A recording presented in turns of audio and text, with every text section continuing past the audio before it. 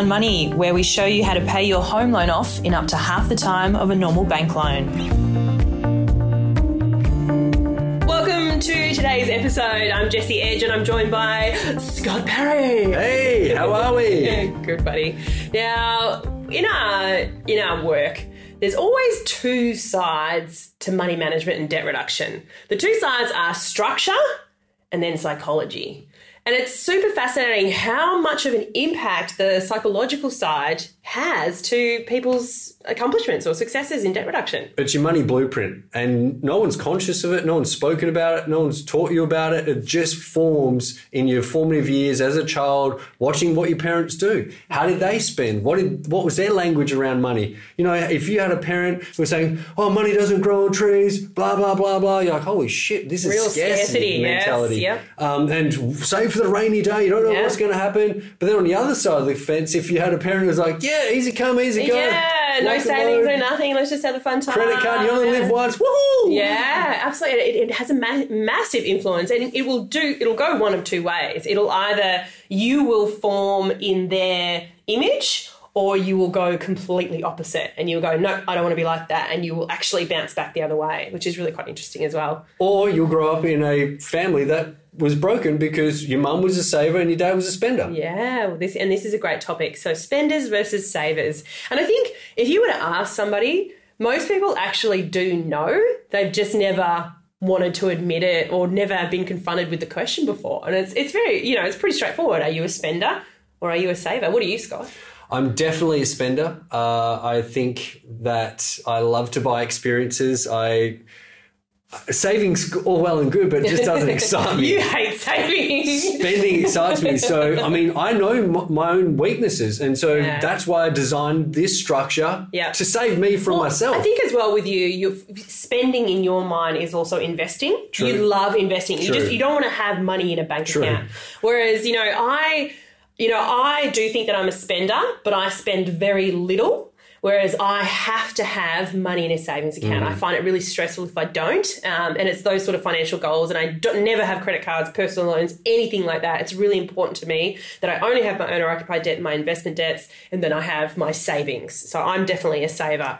And it's no wrong or right. It's not like you're a bad person if you're a spender or a bad person if you're a saver. I would definitely rather go to a party with a spender. For sure. Is all I'm saying. Everyone would. Yeah, they're heaps more fun. So it all really comes down to, okay, what formulated that in your money blueprint? Was it that one of your parents died early and so your mindset is, man, I don't know how long I'm going to be on this earth. I'm just going to spend because I might not get to retirement. Versus on the other side you could have a parent who was just destitute and now they're on a pension in retirement and they're actually living off $230 per existing of $230 it's not living, per week. Let's be honest. So everything's formed for a reason. It's not like you're born a spender or a saver. You actually learn to be one of these. And so where it comes from is, I think, our parents, what we see, how they operating with money, and then we then take that into our life. And the craziest part is your kids are watching what you're doing. Yes, because we're not really taught about money in school. Definitely not the psychology of money. We're just taught about, the basics and things like that. Very little, to be perfectly frank. And so you're never taught about, what are my spending habits and why? Why am I thinking this way? And so it does get picked up through behavioural recognition, watching other people do things, and you starting to pick that up. So something to be very conscious of. If you're a parent, every single financial decision or, money behaviour that you have, you are going to be inadvertently passing that on to your kids. One of the craziest things, which I've just started doing relatively recently, is asking people what they would rather, what would make them happier. Would you feel happier if you had your savings account growing, or would you feel happier if you had your home loan reducing? Yeah, great question. I love this one. And this is what I've found is the savers would rather see their home loan reducing, but the spenders would rather see their savings increasing. And I thought, why is that? Because it's quite a common theme. And I really feel that you always want what we don't have. And spenders have never got savings growing, and savers have never got their home loan going down because they've always got their savings growing. But I think it's also the way that we are motivated. So as people, you're motivated in one of two ways. You're moving away from pain or you're moving towards gain.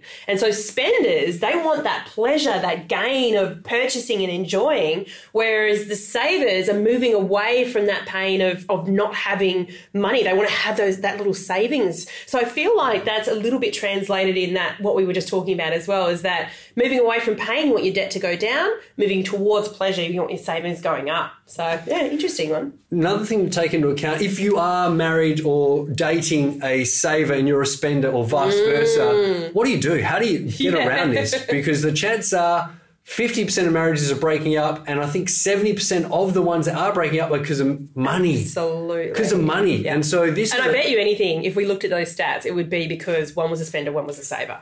Yeah, very likely, very likely. So let's say you are a spender and you're dating a saver, or vice versa, you're a saver dating a spender. What do you do? How do you deal with this? I think the very first thing you need to do is just acknowledge, I'm a spender, you're a saver. Have the conversation. Let's talk about, what do you value about money? Why is money important to you? I'll tell you what money is important to me. Then we can compare notes, and then we actually have to join, what are the similarities of what you want and what I want, and what do we both value, and let's really make those a core goal and then build out our own benefits. So I am a spender. Just give me $200 a week to spend however I want, wherever I want, guilt-free. And I think, in a relationship, you do want to make the other person happy. Yeah. Like, you want to go out of your way to make sure you're breaking up. Like, what do you want? But you need very clear, boundaries. You need to understand why each other is doing it. And like you said, if you're a spender, give them, if you've got a spender in your relationship and you're a saver, give them a spending amount. Yep. It's really simple. And guilt-free is the most important. Don't give me a spending amount and then say, you went and spent $90 on whatever it may be. I'm like, feeling like... Yeah, you feel guilty for your... So you can't have any guilt attached to that spending, because it kills a spender's vibe. Yeah. And on the flip side, if you are a spender and you're with a saver, you've got to give them, how much per week do you want it to save to make you feel comfortable and secure? Yeah, let's have a goal. Yeah, set a goal. As a family, we want to save $20,000 a year or whatever it may be. We need to do X amount a week. Okay, let's do that. We can do that. Let's budget for it. We can have both. Both of you can be happy. What happens is when we don't talk about it and there's this underlying tension, and the spender is sitting there going, oh my God, I can't believe I married such a tight ass. She's such a Scrooge. and then the saver's like, oh my God, this my partner is ruining our future. Just out of control. He's so loose. So this comes back down to finding out what you both value, making sure you meet the other person's needs. Yes. Because your needs are being met. Yeah. And don't try and change that person. Mm-hmm. Trying to change a saver into a spender, or trying to change a spender into a saver. Never. You've got to rewire their money blueprint. Do you know how difficult that is? That's so difficult. That's not just a conversation on the couch. Oh, look, buddy, I really need you to rate into your spending. Heard it all before. And that's when you can remember, why did my parents fight? Money. For me, my parents fought about money a lot. I mean, we went to the private schools. They were really tight. We grew up in a very, I'd say, average family. My mum's a teacher. Dad drove taxis. Nothing crazy, but I can always feel that energy around money was stressful, and they never really spoke about, okay, let's talk about what's important to you about money. Let's compare notes. I'm going to make sure your needs are met, you meet my needs, and then we can live happily ever after. And I probably would have grown up in a family that stayed together if they had that conversation. Yeah. Absolutely. So all I want from this is to have one family that actually doesn't get divorced because of hearing this, holy shit, she's a spender or a saver, I'm a spender or a saver. Let's talk about that. Where it gets real funky is when two spenders start dating. Dangerous. That's like credit card debt. You just spent $500 over there. I'm going to spend $1,000 over there. Yeah, it becomes a bit of a competition, doesn't it? Yeah, absolutely. And you just bury each other just trying to get one up. And that's when you need outside help. Like, you really do. You need somebody that can introduce the self-discipline. And structure. And make sure that you save yourself from yourself. Like, if you have two spenders, then you both really have got to make sure that's outsourcing that money management, outsourcing the actual structure. So you guys have got your set amount. Once again, there's your 200 per week, blow it however you want. I'll take my 200 a week, I blow it however I want, but we've got to limit our spending or splurging, because once all of a sudden you do a big lump sum and a impulse buy, then I'm like, you just bought this flat screen TV for $5,000 and or you just bought a new car. I'm going to go buy a new car. Yes. And then you're 60 grand down in debt because of two really quick and bad decisions. Nice one. Yeah, of course. Why did you get the new car? I'm working totally. hard. I would definitely do that if my husband got a new car. I'm like, yo, where's mine? Yes. But I think as well, like, even if you do have a relationship where it's one spender, one saver, it is, again, great to have some external help, because the saver, you'll have those conversations, you'll set up the structure, you'll set up, that weekly spending amount for them that they can blow and guilt-free, but there's still going to come times where they have to be confronted by the fact that, one's a spender, one's a saver. And it's a difficult, there might be a difficult conversation that needs to be had. Oh, look, I really do need a brand new car, or I really do need this. It's like, no, you don't. No, you want it. And that, again, is where having somebody externally that can jump in, so the blame isn't shifted onto the saver. I've got a great story. So I remember this so clearly. I went and saw basically someone who was referred to me by another client, sat down with them at their kitchen table, and they're sort of in their mid-30s, and so I could feel the energy was really cold, it was icy. I was like, oh, these guys aren't getting on so well. And so we sat down, went through what their financial position was. They had credit cards, car loans, personal loans, home loan, huge amount, like 5 or 6 different debts. And so she was obviously quite stressed about this, not feeling safe and secure, which for all women with kids, like they just want to nest and to feel safe and secure. Yeah. I don't think he was sort of had any answers to how to fix it. And so I sitting down, going through it all and just mapping it all out. Say, okay, this is what we need to be doing. This is the structure. This is how we're going to run it. This is the financial strategy to pull you out of this. And we took their loan repayments for all their debt from, I think it was $3,200 down to like $2,100. So we saved them like over $1,000, $250 per week in repayments. And then the wife said to the husband, how long have you known about Scott? How long have you been? And then the husband, I just saw his face just dropped. It was like, oh, my friend Mark told me about him 5 years ago. So, man, the wife picks up the glass.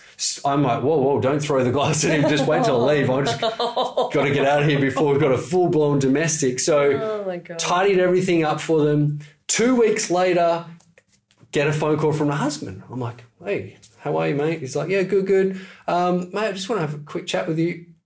I don't know what you've done to my wife. I said, oh, man, I haven't touched her, I promise. Like, no, he goes, I don't know what you've done to my wife, but ever since you left, we're having sex again.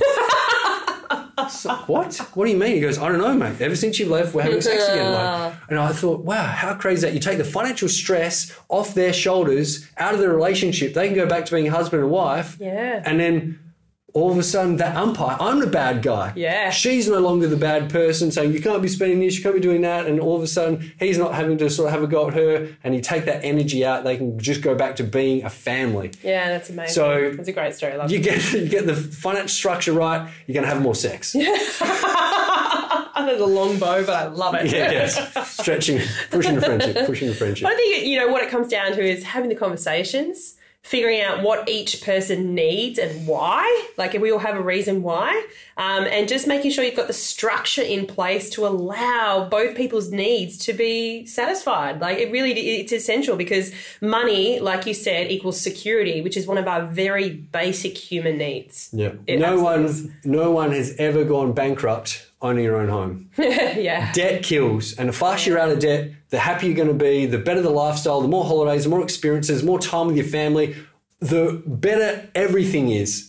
And so that's why we're so keen to get people out of debt. Every 23 days, we have a client of ours pay off their house using our strategy and program. And as a result of that, I hear their voice. I hear how excited they are, what their future looks like, how much more traveling they're going to be doing, how much sooner they're going to stop working. And also, if you've paid off your mortgage, one's a spender, one's a saver.